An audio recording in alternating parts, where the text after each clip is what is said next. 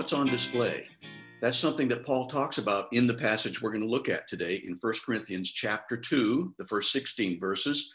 But as a preface to that, on my early morning walk yesterday, I was seeing something from a distance and I looked at it and I thought, oh, is that somebody's grandma in the back seat? Did they show up early in the morning to visit and she's trying to socially distance and she's just waiting out in the back?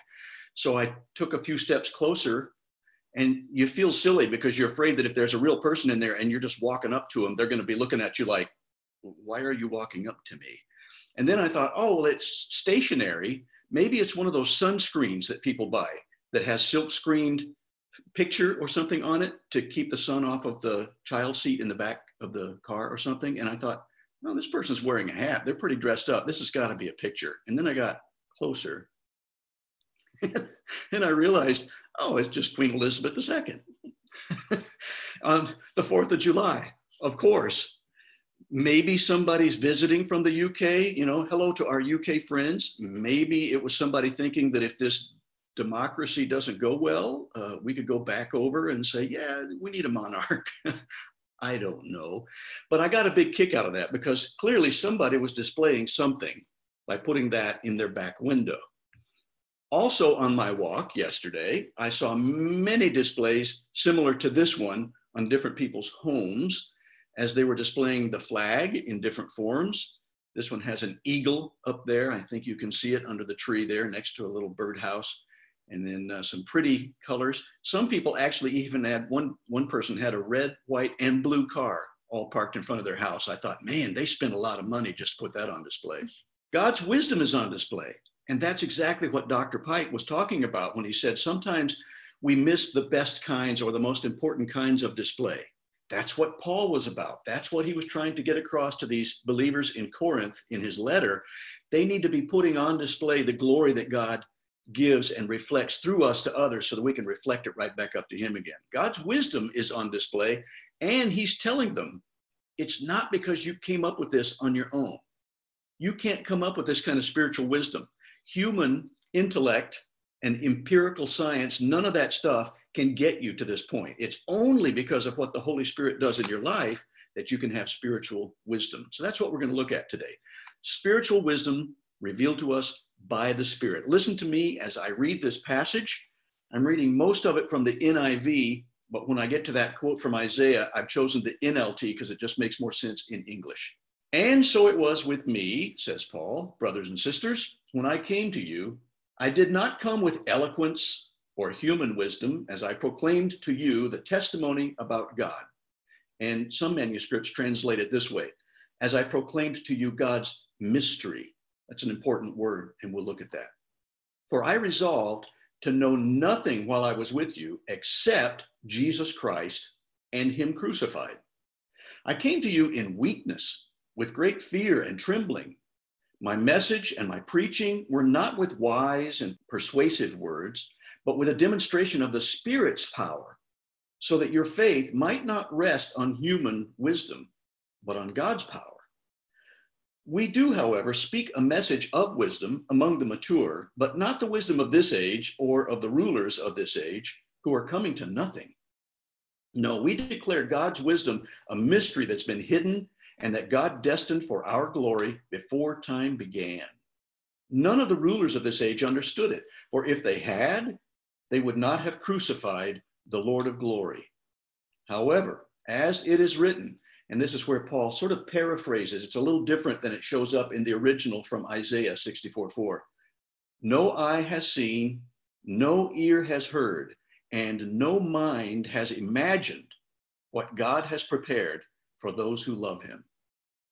Isn't that something? We can't even imagine what God has prepared for those who love him. That's quite a statement. And then he goes on in verse 10. These are the things God has revealed to us by his Spirit. The Spirit searches all things, even the deep things of God. For who knows a person's thoughts except their own spirit within him? In the same way, no one knows the thoughts of God except the Spirit of God. So what we have received is not the spirit of this world, but the Spirit who is from God, so that we may understand what God has freely given us. This is what we speak, not in words taught by human wisdom, but in words taught by the Spirit, explaining spiritual realities with Spirit-taught words. I like this other translation, which makes sense too. It says, not in words taught by human wisdom, but taught by the Spirit, interpreting spiritual truths to those who are spiritual. It kind of harkens back to me about something Jesus said when he would give a parable, and he would say, let those who have ears to hear listen. If we're open to the Spirit will speak into our lives. And then verse 14, the person without the Spirit does not accept the things that come from the Spirit of God, but considers them foolish and cannot understand them because they are discerned only through the Spirit. The person with the Spirit makes judgments about all things, but such a person is not subject to merely human judgments. For, and again, he's quoting from Isaiah 40:13, who has known the mind of the Lord so as to instruct him? But we have the mind of Christ, says Paul.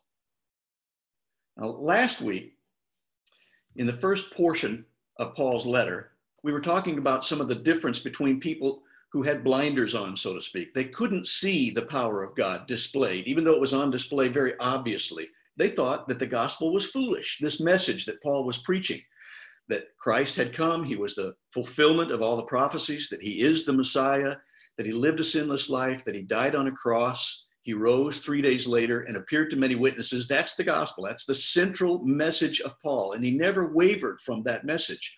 But he says there are many people who hear that message and they think it's foolishness. And yet there are other people that when their eyes are opened, just as Paul's was on the road to Damascus, suddenly it becomes the power of God unto salvation. So that's what we're picking up on as we lead into this passage that I've just read in the first portion of chapter 2 of 1 Corinthians. Corinth, as we mentioned last week, was an awful lot like our culture. He's writing to a whole bunch of people in a culture that mirrors our own in many ways. There were people back then who were experiencing existential angst. They were fretting about the brevity of life. They had seen wars and rumors of wars. They had seen plagues and pandemics, probably. There were some things a little different than we might think of today, but when you start reading back into their history, you can understand that there were things all through the Old Testament that caused them a great deal of fear. They wrestled with the problem of evil. They scoffed at the hypocrisy that was so blatant among them, especially from self-righteous people who had built themselves up and should have known better because they had the Old Testament at their disposal. They experienced political game playing, posturing, finger pointing, scapegoating, and seemingly senseless decrees from rulers who really weren't interested in serving the people, but had more interest in serving themselves. And yet, Paul, who was speaking to a people in that culture, urged these believers to stay rooted, to stay grounded, to stay put on the grassroots gospel which he shared with them the first time he was there, and upon which their faith was based. They were urged to remain rooted to the foundation of their faith, not based on human wisdom, as we've just heard, but based on what was revealed through the Spirit, because that's how we discern spiritual wisdom. I loved what this writer, she's a creative writer named Debbie Thomas, poetically stated. She said, the reason I stay, meaning I stay with the Lord and stay rooted to the gospel, is because Jesus is my rootedness, my air, my water, the dark and frozen ground in which I wait to crack open, die, and sprout, and then flourish. I stay because childhood ends, but childhood hungers do not. Because the psalmist got it right when he said, I was cast on you from birth. Because Peter got it even righter when he said, Lord, if I left, to whom would I go?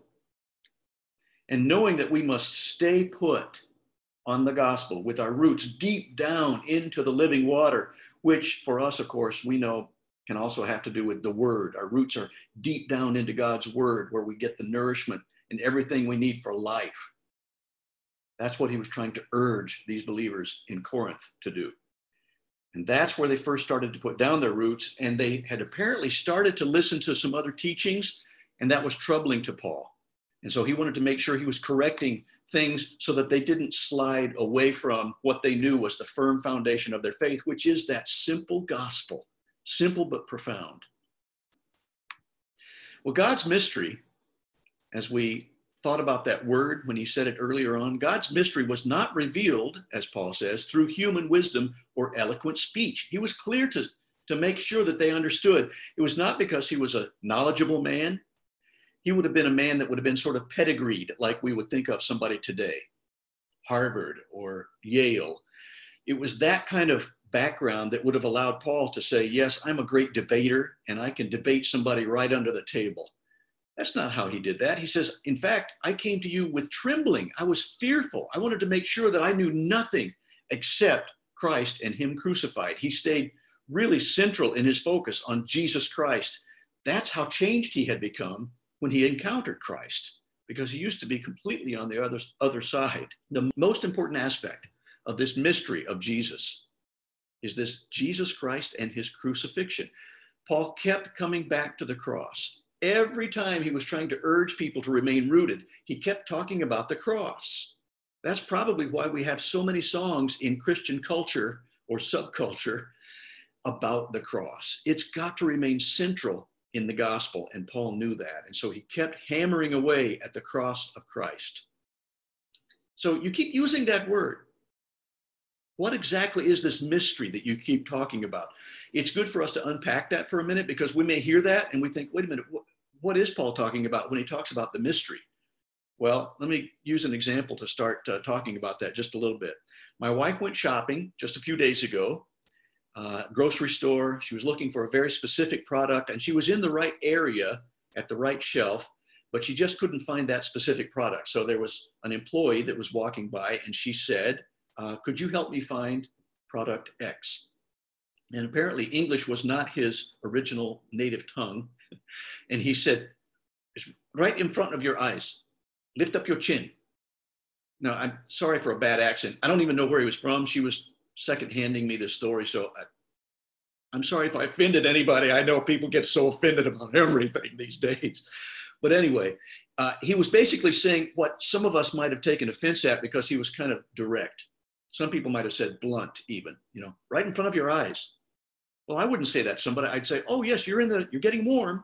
It's right here. And I would point to it. But he said, no, it's right in front of your eyes. Lift up your chin. That was just a direct way of saying it. He was answering a simple question simply. And Joy accepted it for that. It was nice.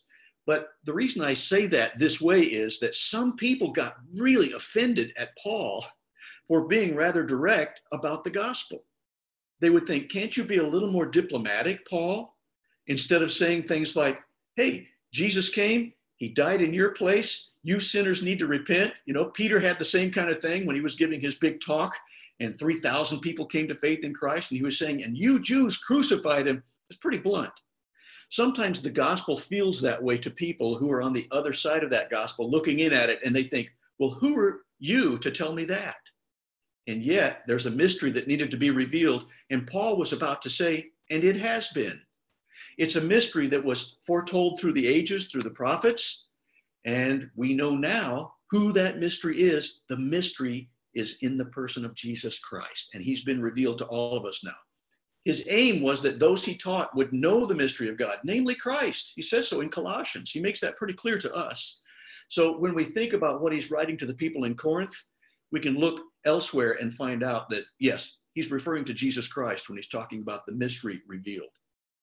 Paul is saying, in a sense, that it's the Holy Spirit who comes along to us and puts that gentle hand under our chin and just lifts our heads. Lift up your heads, O ye gates. Oh, taste and see that the Lord is good. Can I get an amen? All right. From his letter to Ephesus, the believers in Ephesus, the Ephesians, this mystery was God's plan. And God chose to wait until the time was right, or as it says in that scripture in one translation, when the times reached their fulfillment. I like that term, fulfillment, to reveal the Redeemer, namely Jesus Christ. Everything was fulfilled. That's why I like that word so well there. Rather than saying when the time was right, well, right about what? Right about fulfilling every single one of those prophecies that came true in the person of Jesus, so that the mystery had become revealed. Jesus knew the Holy Spirit at work in our lives, revealing the mystery to us. He knew about that. He knew about it personally. He had one. He had an aha moment on the road to Damascus when he had been persecuting everybody who was following Jesus Christ. And all of a sudden, he tells a story in Acts, Luke tells a story in Acts 9, and then Paul recounts his own testimony in Acts 22 and Acts 26. It was a big aha moment. He was blinded. He saw a great light. He heard a voice. He understands now who the voice was. He's going, why are you persecuting me, man? Come on, dude. And so Paul is sent to a person who helps him understand what's going on. I think it's great to know that it took other people in the body of Christ to help him interpret what that experience meant to him. That's what happens with a lot of us. Sometimes we have something happen to us, but we're not sure what to do with it next. Go speak to a fellow believer. Talk to somebody about what God has been speaking to you about, or what you think you're perceiving that might be from God, and see if it's affirmed through other believers. And it took the Spirit to lift Paul's chin. It was a pretty mega experience for him. It was a big deal. But when his chin got lifted and he saw what had been right in front of his eyes, literally, man, he became a believer and one of the greatest spokespersons for the gospel ever. Interesting side note. For those of you who might have been asking, and I've caught myself saying this in previous sermons, not that long ago, in fact, Saul became Paul after his conversion. I've been wrong about that. I know it's hard to imagine that I could have been wrong, but it's true. Did Saul change his name to Paul, or was that something Jesus did in that aha moment? Did Jesus say, I now proclaim that you will no longer be Saul, you will be Paul? No, it didn't happen that way. Actually, he went by two names, something that was pretty common back then. We hear a lot of the people in the Bible, and they'll actually refer to them by two different names. For example, Cephas and Peter, two different languages there, or John Mark, maybe like a first and middle name. When people call me by my first and middle name, I know I'm in trouble. You've probably been through that too. But Paul was known as Saul and by Paul, depending on which people he was speaking with. And that had been the case all along. So there you go. Acts 13:9, we get it definitively. But Saul, who was also called Paul, there we have it. Okay, now you know. It's a little bit like this. I've used this as an illustration before.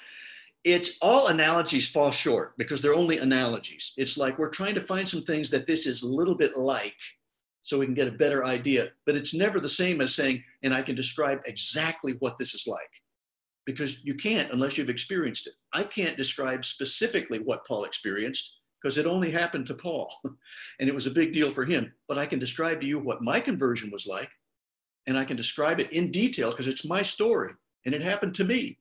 And it was a big deal, but it's a little bit like this. It's like when you put on those little 3D glasses, one blue, one green, maybe it's one red, anyway, two different colors.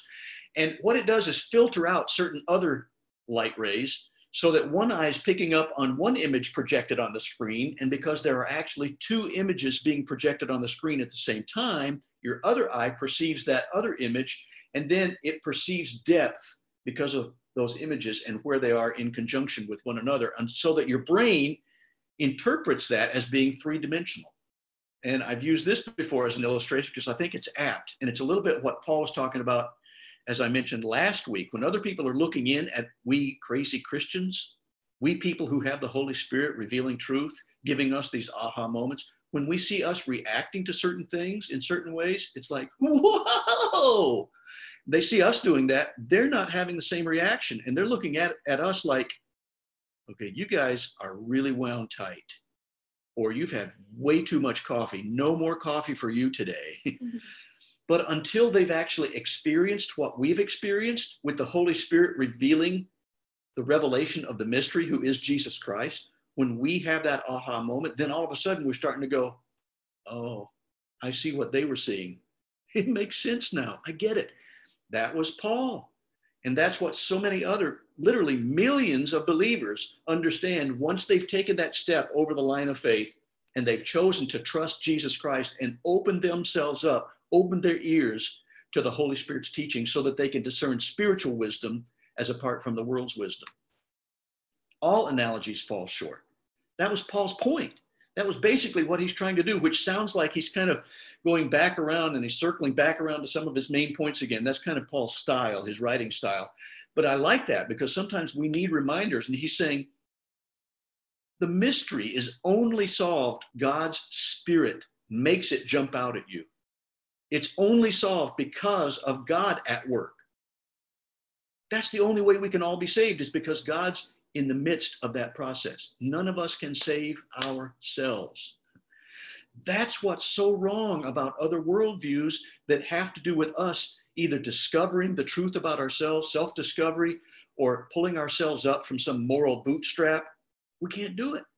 That was Paul's point. It's only because God is involved in our salvation process. His Spirit reveals truth.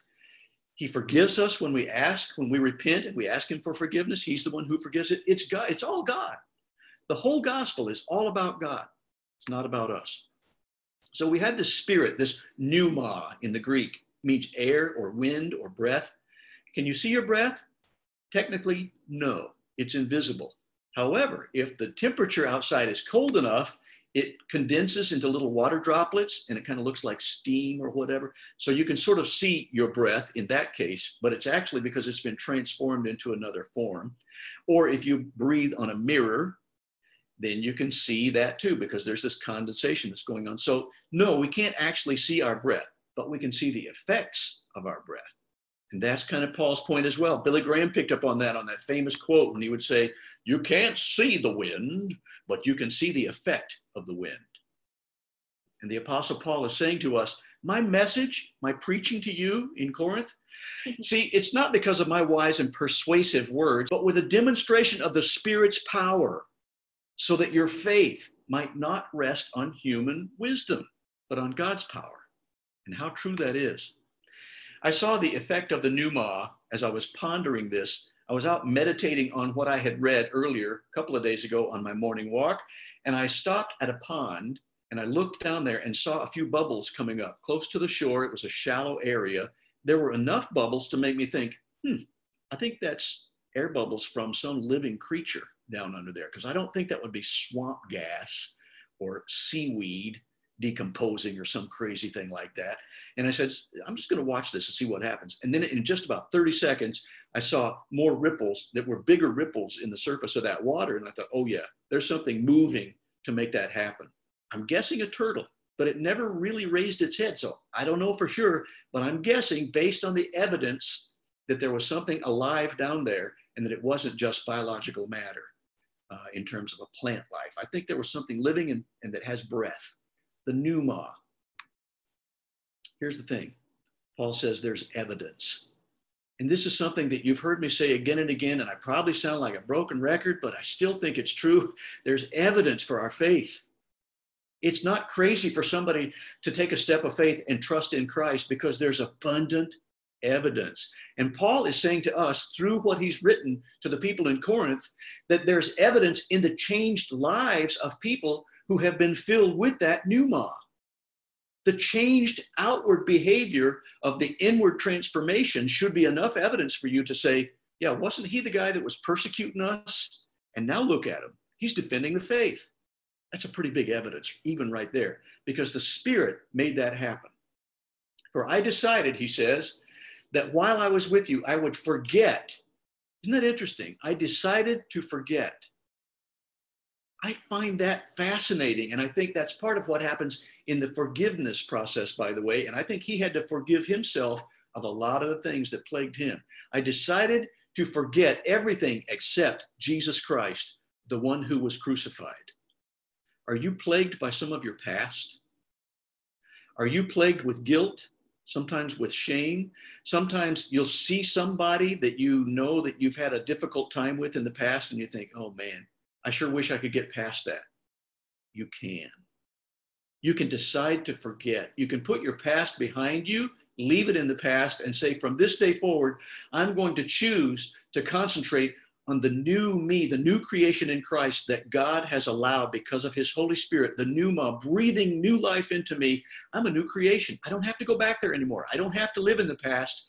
I'm pressing on, looking forward, taking hold of the prize before me, who is Jesus Christ. Can I get an amen? All right. Paul put his past in his past. He focused on the evidence that the Spirit used to lift his chin. When you see evidence, especially in God's word, And all of a sudden you have that aha, that yes, that's resonating in your spirit. That's the same wavelength as the Holy Spirit. There's that confirmation. That's how God can just speak to us when we have that collective yes. And your soul just wants to say, yes, I get it. Yes, yes, yes. Or Pastor Mike, yes, yes, yes. Where the power was. I came to you in weakness. Paul says, it wasn't in my strengths that you found this gospel. I was timid. I was trembling. I got to tell you, folks, as a preacher who's been doing this a while, I still am very timid, and I come to the word with trembling because I don't want to get it wrong. And I know that I'm not capable of completely revealing everything there is to know about God. That's why I need the Spirit's power to reveal truth from his word, because you're not going to get it from a human wisdom. It's only because of the word growing through the Spirit's illumination into your heart. Paul knew that he could not fully explain God. He knew that. If we could fully explain God, we'd be God. And I don't know enough about God. I know that his ways are so much higher than my ways. So all I can do is just camp out on that wonderful, simple, profound gospel. Jesus and his crucifixion on our behalf, the atoning work on the cross. He died, he was buried, he rose again on the third day. He appeared to witnesses. He ascended to be with the Father in heaven, and he is my Lord and Savior. Plain preaching. That's the gospel. That's what we're trying to share when we share hope. He says, and my message and my preaching were very plain. Rather than using clever and persuasive speeches, I relied only on the power of the Holy Spirit.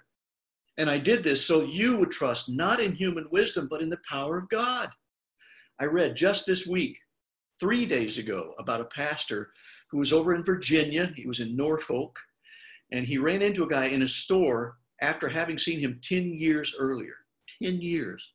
Didn't even recognize the guy at first. You know, that's embarrassing when a pastor runs into somebody that's been in your church and they say, oh, hi, pastor. And you're going, hi. And you're searching quickly. Hopefully they can see that terrified look on your face and they say, oh, I'm so-and-so. And then they save the day. But some of them just like to make you sweat. But this guy was nice. And he said, oh, yeah, I'm sorry. Yeah, I'm sure you probably wouldn't remember me. It was 10 years ago, but I was in your service. And I've been wanting to thank you. I'm so glad I ran into you. And the pastor said, oh, really? Well, what for? The guy said, I was in your church at a time that was really difficult for me. At the time I attended, I was facing jail time for tax evasion. And in order to self-medicate and try to forget my troubles, I had turned to the bottle and I was drinking heavily at that time. That didn't help. It didn't help my marriage. It didn't help my job. It was a rough time. And I came to your church service on that particular day, and he named the month. And he said, you preached a sermon about how God works with us, but he expects us to take responsibility for our own actions, and that the Holy Spirit reveals to us what we need to do in order to take responsibility. He said, that really spoke to me. I went home that day, that afternoon, I got on my knees, and I begged the Lord to help me see the truth and to take responsibility for my own actions. And everything started changing.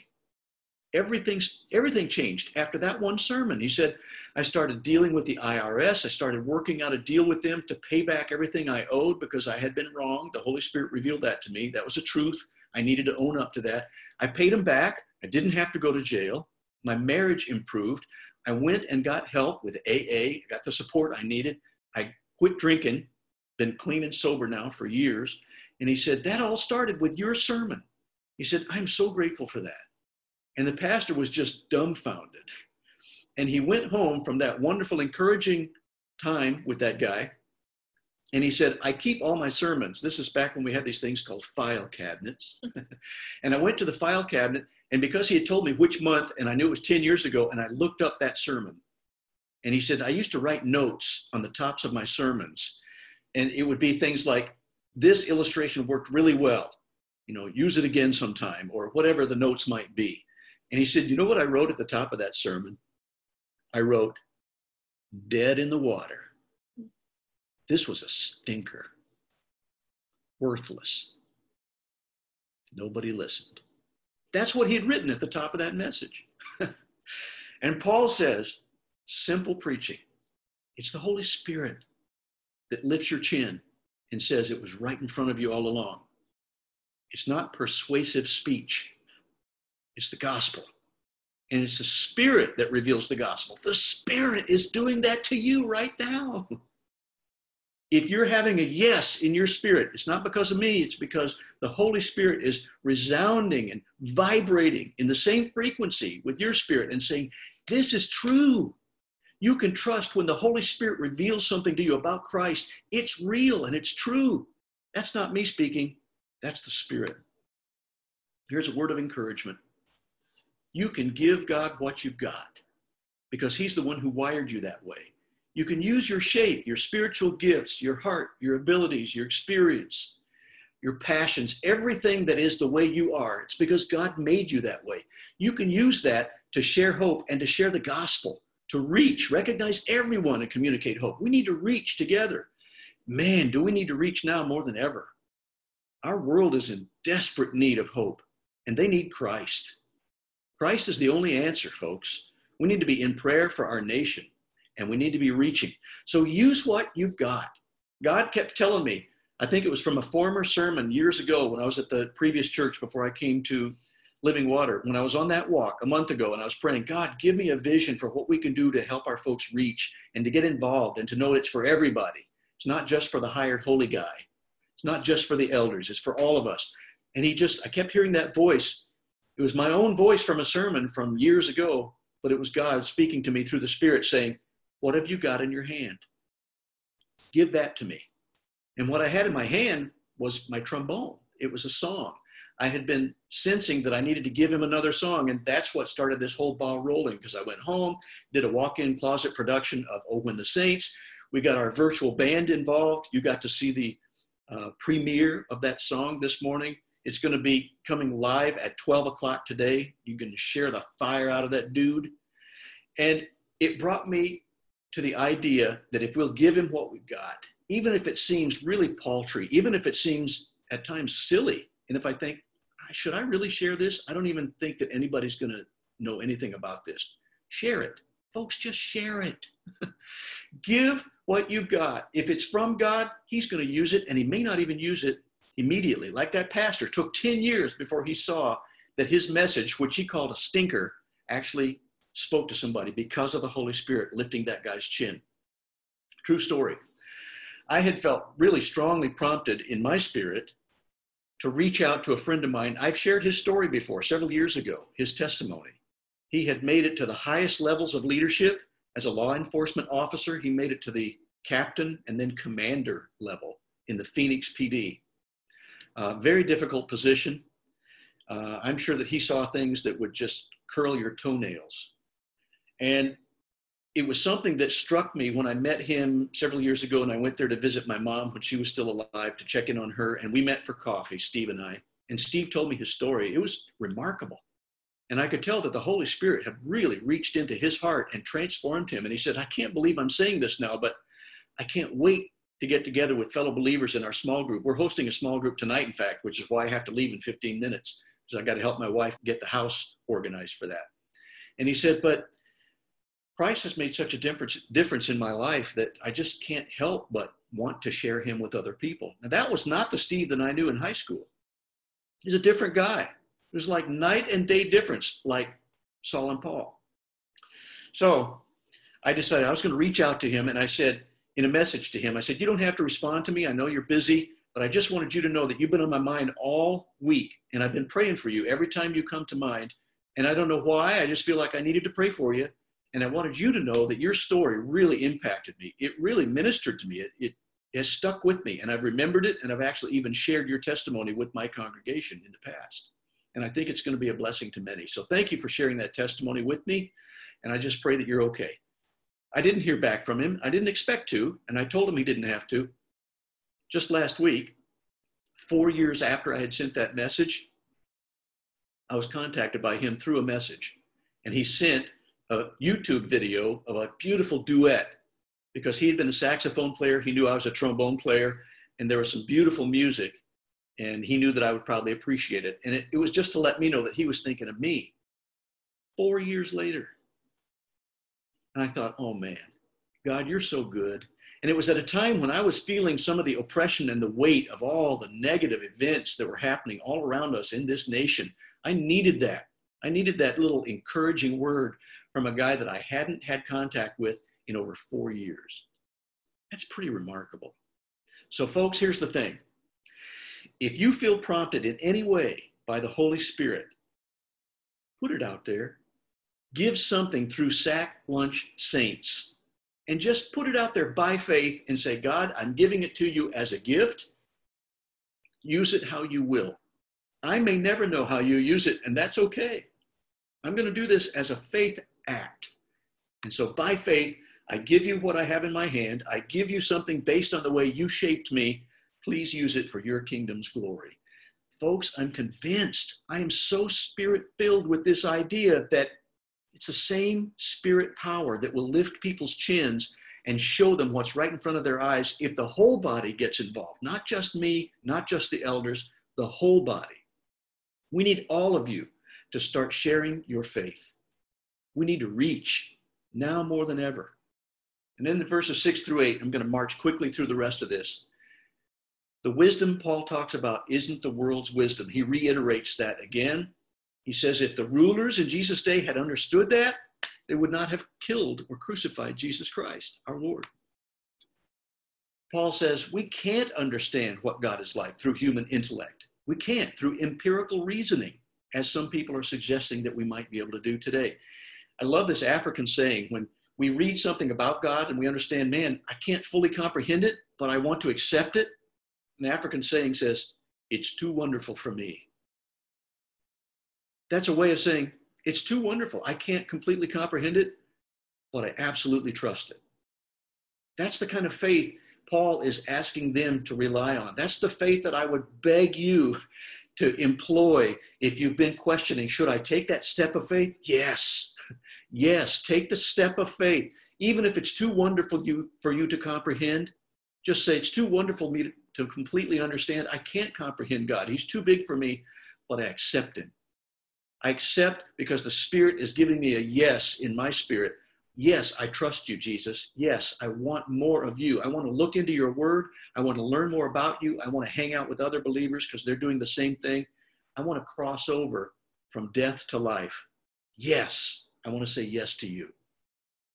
Only the Spirit who reveals spiritual things to people open to the Spirit can bring us understanding. That's what Paul's talking about here. It's kind of a bad news, good news. If you say, okay, well, we've received God's Spirit, not the world's spirit, so we can know the wonderful things God has freely given us. So the bad news about this gospel is you can't reason your way there. You just can't. But the good news is you can get there because God gets you there.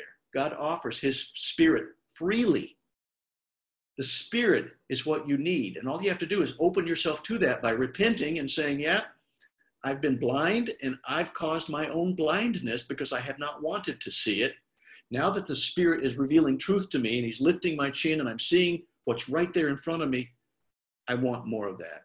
I open myself up to God. I hold my cup up. Fill it up with yourself, Lord. What about you? Have you seen the effects, the pneuma, the wind, the breath, the bubbles in the pond, everything that it's a changed life from believers? Have you seen enough evidence from this transformation in other people to say, yeah, they couldn't have done that by themselves. Something else is going on there. There's something more powerful than I can explain going on in the life of that person, but I can see the effect. It's right there in front of you. Folks, it's right there in front of you. The gospel is being held out to you. Lift up your chin. Let's pray. Father, I think there's a little more desperation in my spirit to share your gospel in a desperate fashion because we've got desperate people in the nation today. Politics is not going to save us. May they open themselves completely up to you. Even though they may not completely understand, may they trust and say, I want more and more of you. Show me yourself. Thank you for forgiving me. Come into my life. Be the Lord and master of my life and guide me from this day forward because now I understand I'm forgiven. I can put my past in the past And I can look forward, pressing on to a future that's filled with you, even all the way through to eternity, because those who trust Christ are given eternal life. And I pray that if there's anybody right now who has been saying those things and doing that you'll affirm them in a huge way, that they'll know that what they've just done is the most important thing they can possibly do forever. And may they share what they've done, this decision they've made, with somebody that they know will give them affirmation and support. And may they dive into your word, read the Gospels, read those red letters, because there's life and love in the red letters, the words that Jesus spoke to us. May they know Jesus better. Thank you for all of us. May we share hope literally all the way around the world, and may we each give to you that which you've given to us, and may we give it unreservedly to recognize everyone and communicate hope. And I pray it in the powerful and authoritative, life-transforming name of Jesus Christ. Amen.